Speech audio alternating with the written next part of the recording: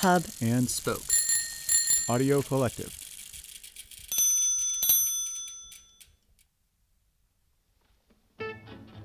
This episode is brought to you by Lessons with Evan. We all know the story. You bought a guitar all excited that one time to impress a girl or learn that one song or totally become a rock star, and then wail it on to way, and now it's sitting in the corner gathering dust. But now you think, I'm stuck at home, saving lives but killing time. Maybe this is finally the chance to learn to play the damn thing? And that's where Lessons with Evan comes in. Evan Blanche is a Berklee College of Music trained multi-instrumentalist based in Cleveland, Ohio, but online everywhere, here to teach you not only how to play that one song, but how to understand the instrument and music in general.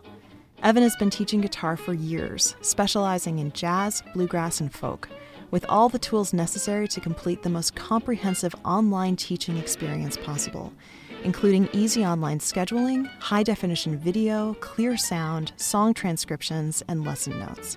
He teaches all ages and abilities, tailoring the experience to each unique student. He'll make you excited about that guitar all over again.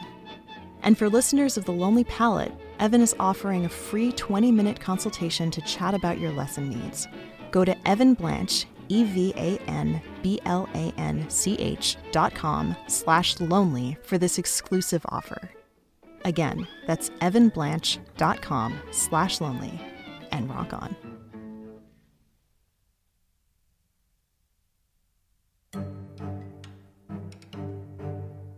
I see people in a park. It's large. It's about the same height as I am. Some of them are in the shade, some of them are in the sunlight. They all seem to be looking out onto the water. Some kids, some adults, definitely back in the day, with umbrellas to block the sun. It's a nice day out. People rowing on the water. A lot of dogs playing. The lady on the right has a very large butt. It seems to be a very diverse set of people. It's a day in the life. Pets, interacting with children, interacting with adults. Yeah, there's a lot of people. It's not chaotic by any means. It's very calm and orderly. I see a lot of people in motion, but I don't feel a lot of motion from this painting. It's funny. To me, it feels extremely frozen. There's a child mid-skip, a dog mid-leap. I don't feel the follow-through of the motion. I think some parts of it freeze you and other parts free you. It feels very peaceful, relaxing. It just doesn't fill me with the urge to go anywhere. I feel like I need to put my glasses on, it's blurry. I don't even know the word for it. It just looks like a lot of little dots. Made out of dots. That's insane. Every little dot. It took so long. That's crazy. It's not cohesive. It's almost like a low pixelated photo. But it's not dots of the same color. It's dots of yellows and greens and blues, which then make together a color, which is what I think is really amazing about this painting specifically. This painting is transformative where, though it's not solid color, it leaves you with the idea of solid impact. Far away it looks simple, and then close up you're like, wow, they put so much effort into it, and it's such a large scale painting too, so they definitely every single dot counts. So you've got to conceptualize it, have faith in your skill to know what's going to happen when you step back. Does that make sense? That's the most impressive part of it to me.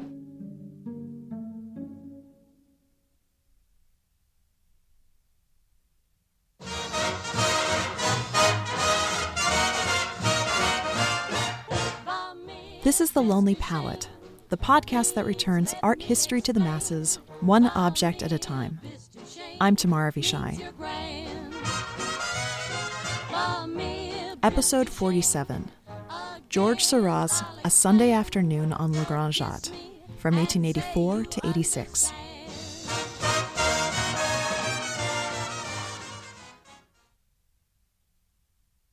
You don't need me to tell you that we're living in a very specific time right now. It's spring of 2020, and like all of you, I hope, I'm sitting at home, waiting out the COVID-19 pandemic, which really means I'm sitting in my PJs. My hair is a mess of split ends that I'd meant to get cut 2 months ago. back when such things were so obvious to do that you never really got around to doing it. If you're listening to this in the future, well, don't tell me how this ends, or even that it will, because so much of what defines this experience of this moment is how out of time we are. It's not really about how it ends. That's the story for another day. It's about how uncanny it feels right now, like a pause button has been pressed on the whole world. I can't remember what day of the week it is or what week of the month. There's that eerie sameness to each day, like we're frozen in time, with only the changing spring air to remind us that the days are indeed passing. And this is why Georges Seurat's hugely famous, hugely huge post-impressionist canvas, A Sunday Afternoon on La Grande Jatte, feels like a painting for this specific moment. And it's not just because there's a real bittersweet nostalgia at play here, seeing all these people cram-jammed, as Mary Berry would say, into this sunny suburban riverbank on a summery Sunday afternoon, not a mask or a latex glove in sight. That piece of it was certainly never a part of what made this painting particularly noteworthy before now. But because they feel frozen there, paused in place, which has always been noteworthy. And it's where I want to start, because this feeling like we're watching a scene with a pause button on is actually what makes this painting so significant.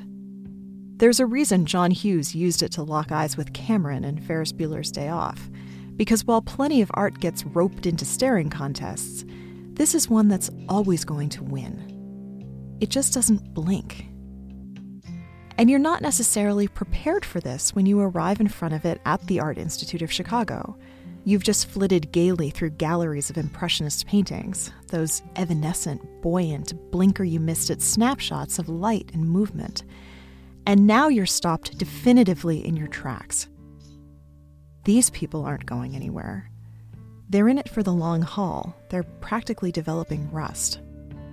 Even the moments that should be ephemeral, the smoke emitted from a tugboat stack, the leaping dog in the foreground, the ripples in the water, that single cloud hanging in the sky, they feel heavy and solid, and as frozen as that quarantine ice cream that you can now run to the kitchen to get more of because, pause button. Understanding this trajectory from light to heavy, from fleeting to frozen, from Impressionism to Post-Impressionism, and specifically Georges Seurat's particular brand of meticulous and scientific Post-Impressionism, requires the kind of rational methodology that he was actually famous for. So to start, let's pop into our time machines and go all the way back to episode 1, when we looked at Cézanne's Fruit and Jug on a Table, and first unpacked the whole idea of the Post-Impressionists, that band of misfits, most famously Cézanne, Van Gogh, Gauguin, and Seurat, who occupied the time and space in the avant-garde art world between the final Impressionist exhibition in 1886, where Seurat actually debuted this painting, and Cézanne's death in 1906. These artists didn't really have that much in common with each other. The moniker Post-Impressionism came much later as a catch-all. But they all borrowed from the Impressionist palette and subject matter and permission to experiment. And then they pushed back hard against everything else the Impressionists stood for. Impressionism, as we've just said, and as you might even be able to deduce from the name, is about capturing the brief impression of a changing thing, like light. Their paintings were finished with a quickness and a sketchiness, and often weren't finished at all. It took Monet over 30 canvases to capture the changing light as it reflected off Rouen Cathedral, which we talked about in episode 7, and even then, after 30 paintings, he didn't presume to be done. But the Post-Impressionists finished what they started. They took their time, taking Impressionism's sketchy lightness and providing it with a greater sense of structure and monumentality. And they did so with a very deliberate aim: to take the truly radical, modernist idea that there's no objective truth to this world, that the world itself only exists so far as our own subjective eyes can process it, and to then capture this subjective experiencing of the world in a systematic and objective way. In other words, they wanted to depict on a canvas the fact that we can all look at the same thing and process that visual information differently, both from one another and even from ourselves from the last time we looked. And we talked at length in episode 1 about how Cezanne does this, how his apples and jug and the table itself are all being seen from different perspectives, and how precarious that feels. You have stationary apples threatening to tumble down a flat table, when in reality, he's just capturing his own shifting perspective over the course of the time it took him to paint the still life. Dozens of overlapping successive perceptions of the same thing. An objective rendering of his own subjectivity. And you'll notice it looks pretty wonky. Sure, it looks wonky. It's an experiment. And so is a Sunday afternoon on La Grande Jatte. Except this painting is more of, well, a science experiment.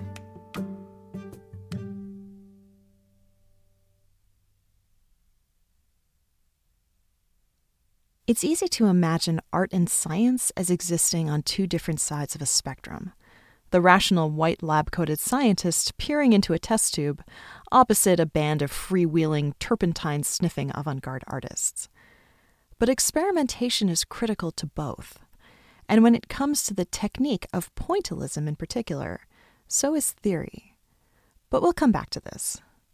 First, let's look at pointillism in practice.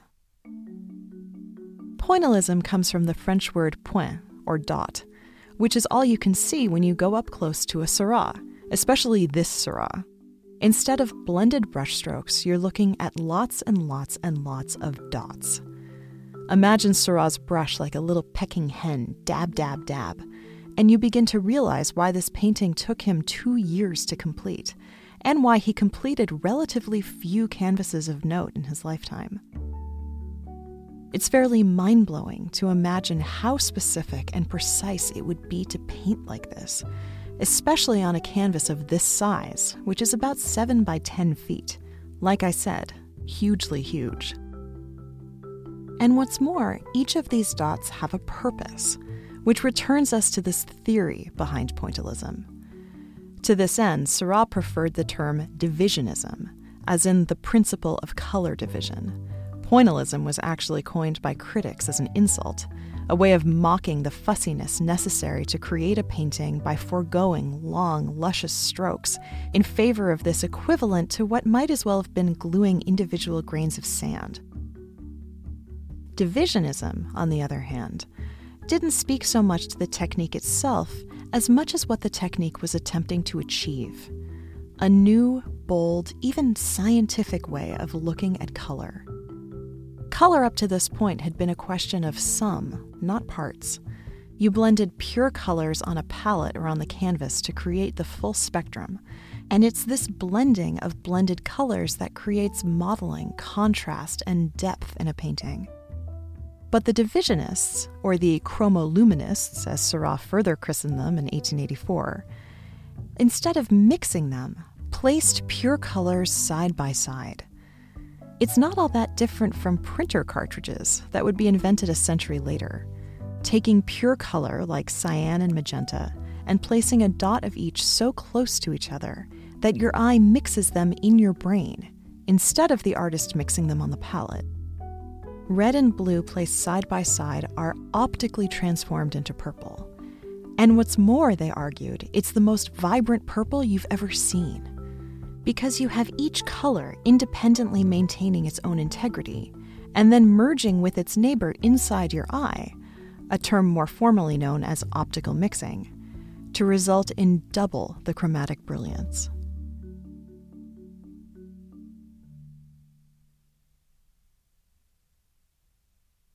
So, does this hold any actual scientific water, or is it kind of bullshit?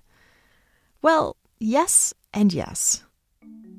The rationale of Seurat and the other divisionists had its origins in the scientific theories of Ogden Rood, Charles Blanc, and particularly Michel Eugène Chevreul, who each studied how the eye understood color. Rood was an American physicist, famous for his book on color theory in 1879, titled Modern Chromatics with Applications to Art and Industry, which divided color into 3 constants: purity, luminosity, and hue. It was Rood who pushed the idea in the first place that dots of different colors could blend from a distance, and that even the most subdued dabs would pop when placed next to the appropriate color. Blanc was a French art critic, perhaps best known for creating the color wheel that we all had hanging on the wall in our middle school art classes, which essentially made visual what the French chemist Chevreul had written about complementary colors. Complementary colors are colors that contain none of the other in themselves, like red and green or orange and blue. And when you place them side by side, as Chevreul's work discovered, it creates a powerful optical charge. They flicker and pop and practically singe your eyeballs. And moreover, they literally appear to change color themselves, based on whatever color they're placed next to. Chevreul explained this phenomenon through the concept of simultaneous contrast, like the same gray looking darker or lighter when placed next to white or black. The color is unchanging, yet it changes according to our perceptions, and that's kind of profound. The idea that what can feel so empirically true is just a trick of the cones and rods, the stuff of all those optical illusions that you loved as a third grader, the spiraling and vibrating of static images.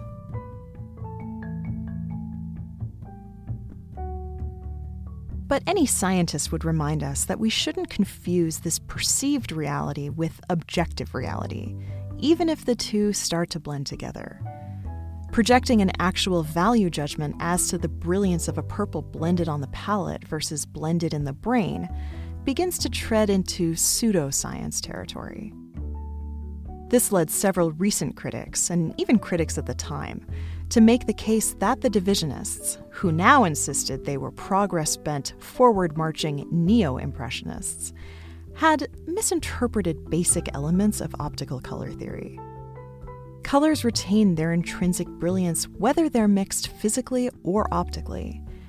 And furthermore, it's not actually possible to take 2 averagely bright colors and increase their luminosity just by putting them side by side. I mean, 0 times 0 is still 0.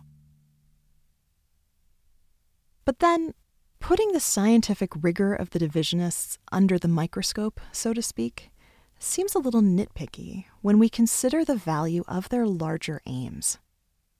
This revolutionary idea of objectively rendering the mechanics of our individual subjective vision was so profoundly important to all the post-impressionists, and so profoundly important to being a human being, that we can almost give them a pass for willfully misinterpreting some of the more technical aspects. Regardless of what we are optically supposed to see when we look at a Sunday afternoon on La Grande Jatte, what we actually see is something that's still visually monumental, even arresting.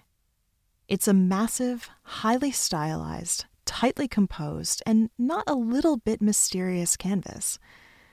And in the language of these painstaking little dots of color, it speaks loudly to both its present moment and its history.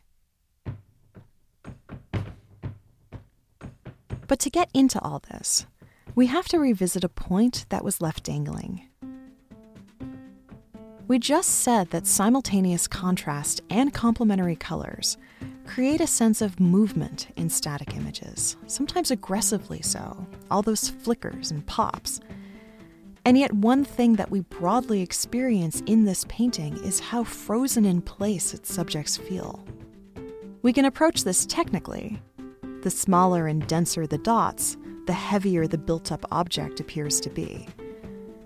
But there's also, maybe, a metaphorical reason for this sense of posed stiffness. And this is when we get into the context of modern life in Paris.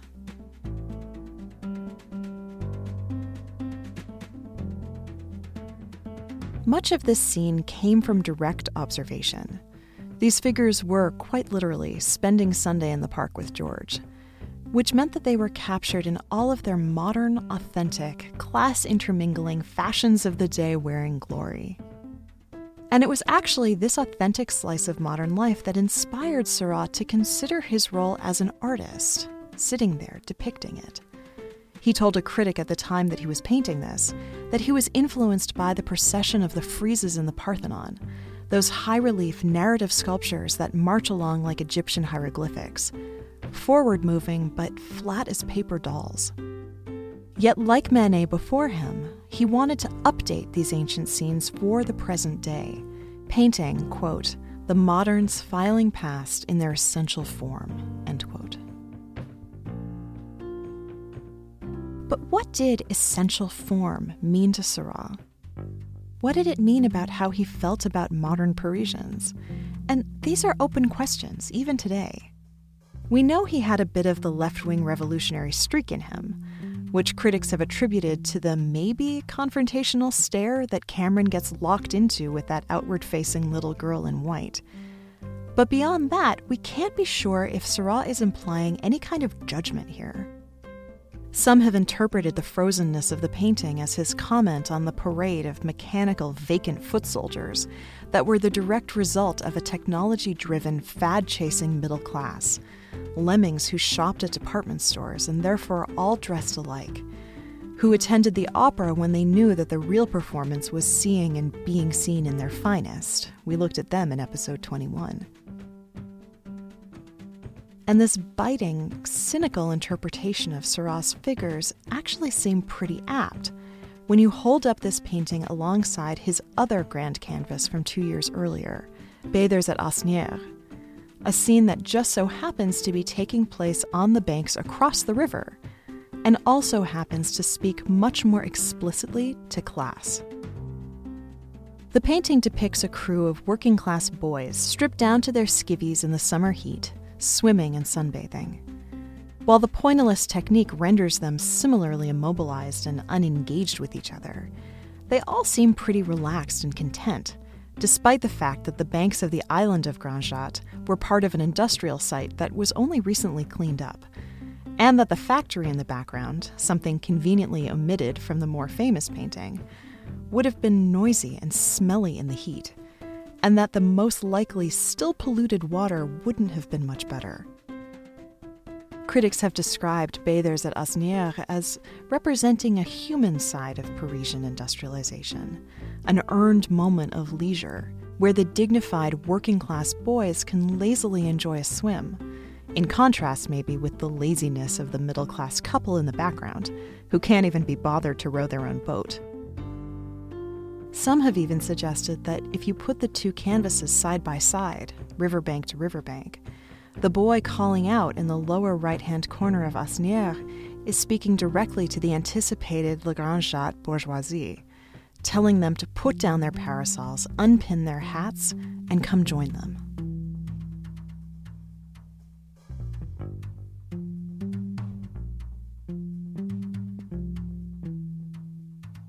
That said, as we also discussed in episode 21, the fact that the middle class is all dressed alike is itself a form of revolution. Fashion is so often a political act, as is trying to look just like your neighbors. And when you live in a society where the classes share the same access to the same ready-to-wear bustles and waistcoats and top hats due to those department stores, then class systems, at least visually, become virtually indistinguishable. This is a sartorial revolution, breezy though it may seem, that is playing out on this grassy riverbank. And in this way, Seurat didn't see himself as an arbiter, but simply as an observer, studying the hat, reaching through the world of the hat, in the words of Stephen Sondheim, exploring the way that the modern world, in these modern little details, offered so many encounters that were made possible as more and more of these boundaries were blurred. The way the classes intermingled, the way industry met nature, the way that city folk put their monkeys on a leash to come to the country on weekends for a bucolic little escape. And to be sure, it's this invisible mixing, the very fact that these Parisians are blending together on a riverbank, rather than having their stark class differences flicker and pop when they stand side by side, that creates the truest portrait of modernity.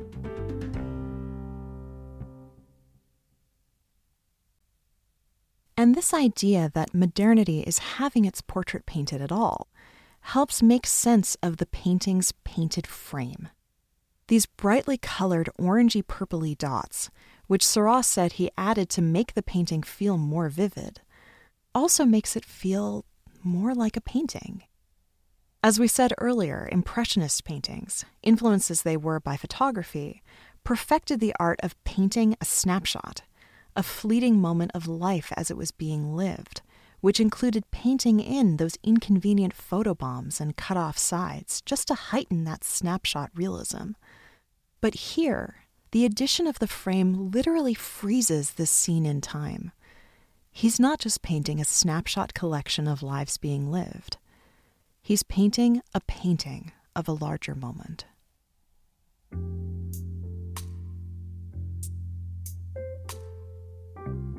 And so, if this is a painting in every sense of the word, then let's strip off our white lab coats and fully lean into the painterly elements of pointillism. There is an artistic madness that reveals itself in this method, a kind of artistry that emerges from the scientific precision of the technique.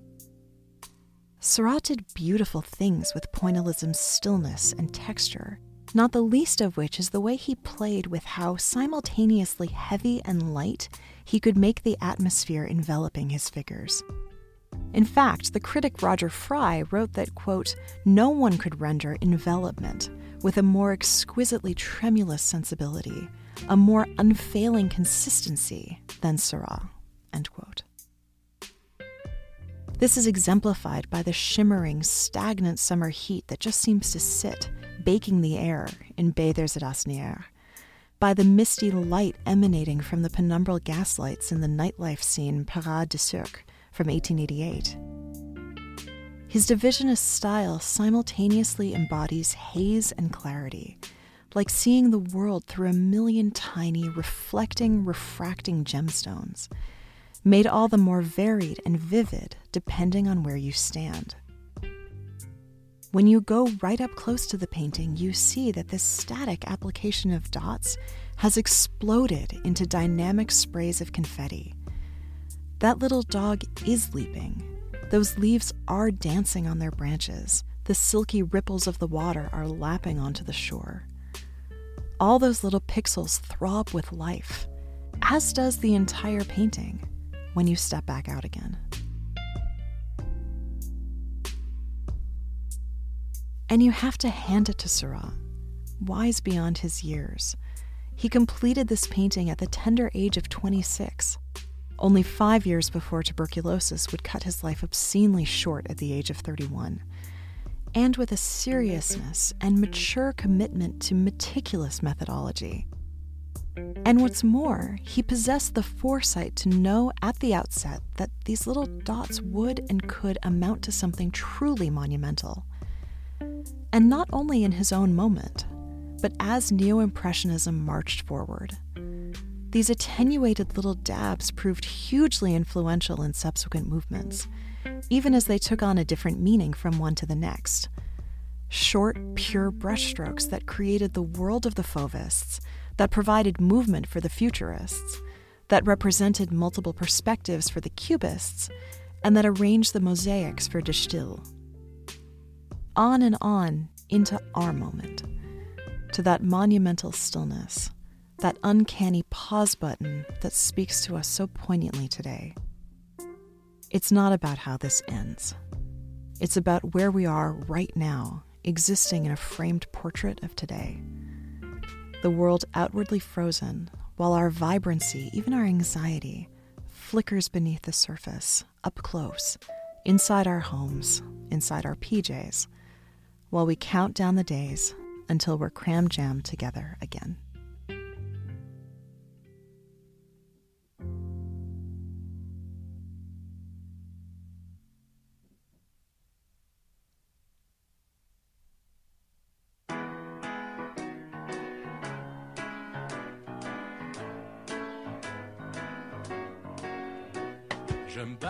Special thanks to Adrian Mathowitz, Calvin and Lee Fisher, and the intrepid museum goers at the Art Institute of Chicago. For more information, past episodes, and all the images, go to thelonelypalette.com, and you can follow us on Twitter @LonelyPalette and on Instagram @TheLonelyPalette, or like us on Facebook. And if you're feeling generous, please do leave a rating and a review at Apple Podcasts. It really helps more people find us. And though I recognize that it's tough out there right now, if you enjoy the show and if you feel that the content is helping you through these dark days, and maybe even reopening all those closed museums, if only from inside your earbuds, then please consider supporting the show through Patreon. It's a critical part of my income right now, and anything you can spare, even just a few dollars per episode, is enormously appreciated. Head on over to patreon.com/lonelypalette to pledge. We're also excited to announce the launch of our new and improved newsletter. Every 2 weeks, you'll get a curated list of various comings and goings of both the art and museum worlds and how they're responding to the pandemic, as well as a deep dive into an ongoing online exhibition so you can hashtag museum from home with ease, and also anything interesting related to the Lonely Palette, including new episodes and some thematically organized oldie but goodies from the archive. Head on over to thelonelypalette.com to check out the most recent issue, and, if you like what you see, to subscribe. The Lonely Palette is a proud founding member of Hub and Spoke, a collective of idea-driven podcasts. And boy, am I happy to announce that Ministry of Ideas is back for a 3rd season. Their newest episode is a brilliant discussion of climate denial and its roots in both Protestantism and postmodernism. And honestly, I'll never look at this debate the same way again. You owe it to your grandkids to listen to this one. The episode is available at hubspokeaudio.org, ministryofideas.org, or wherever you get your podcasts.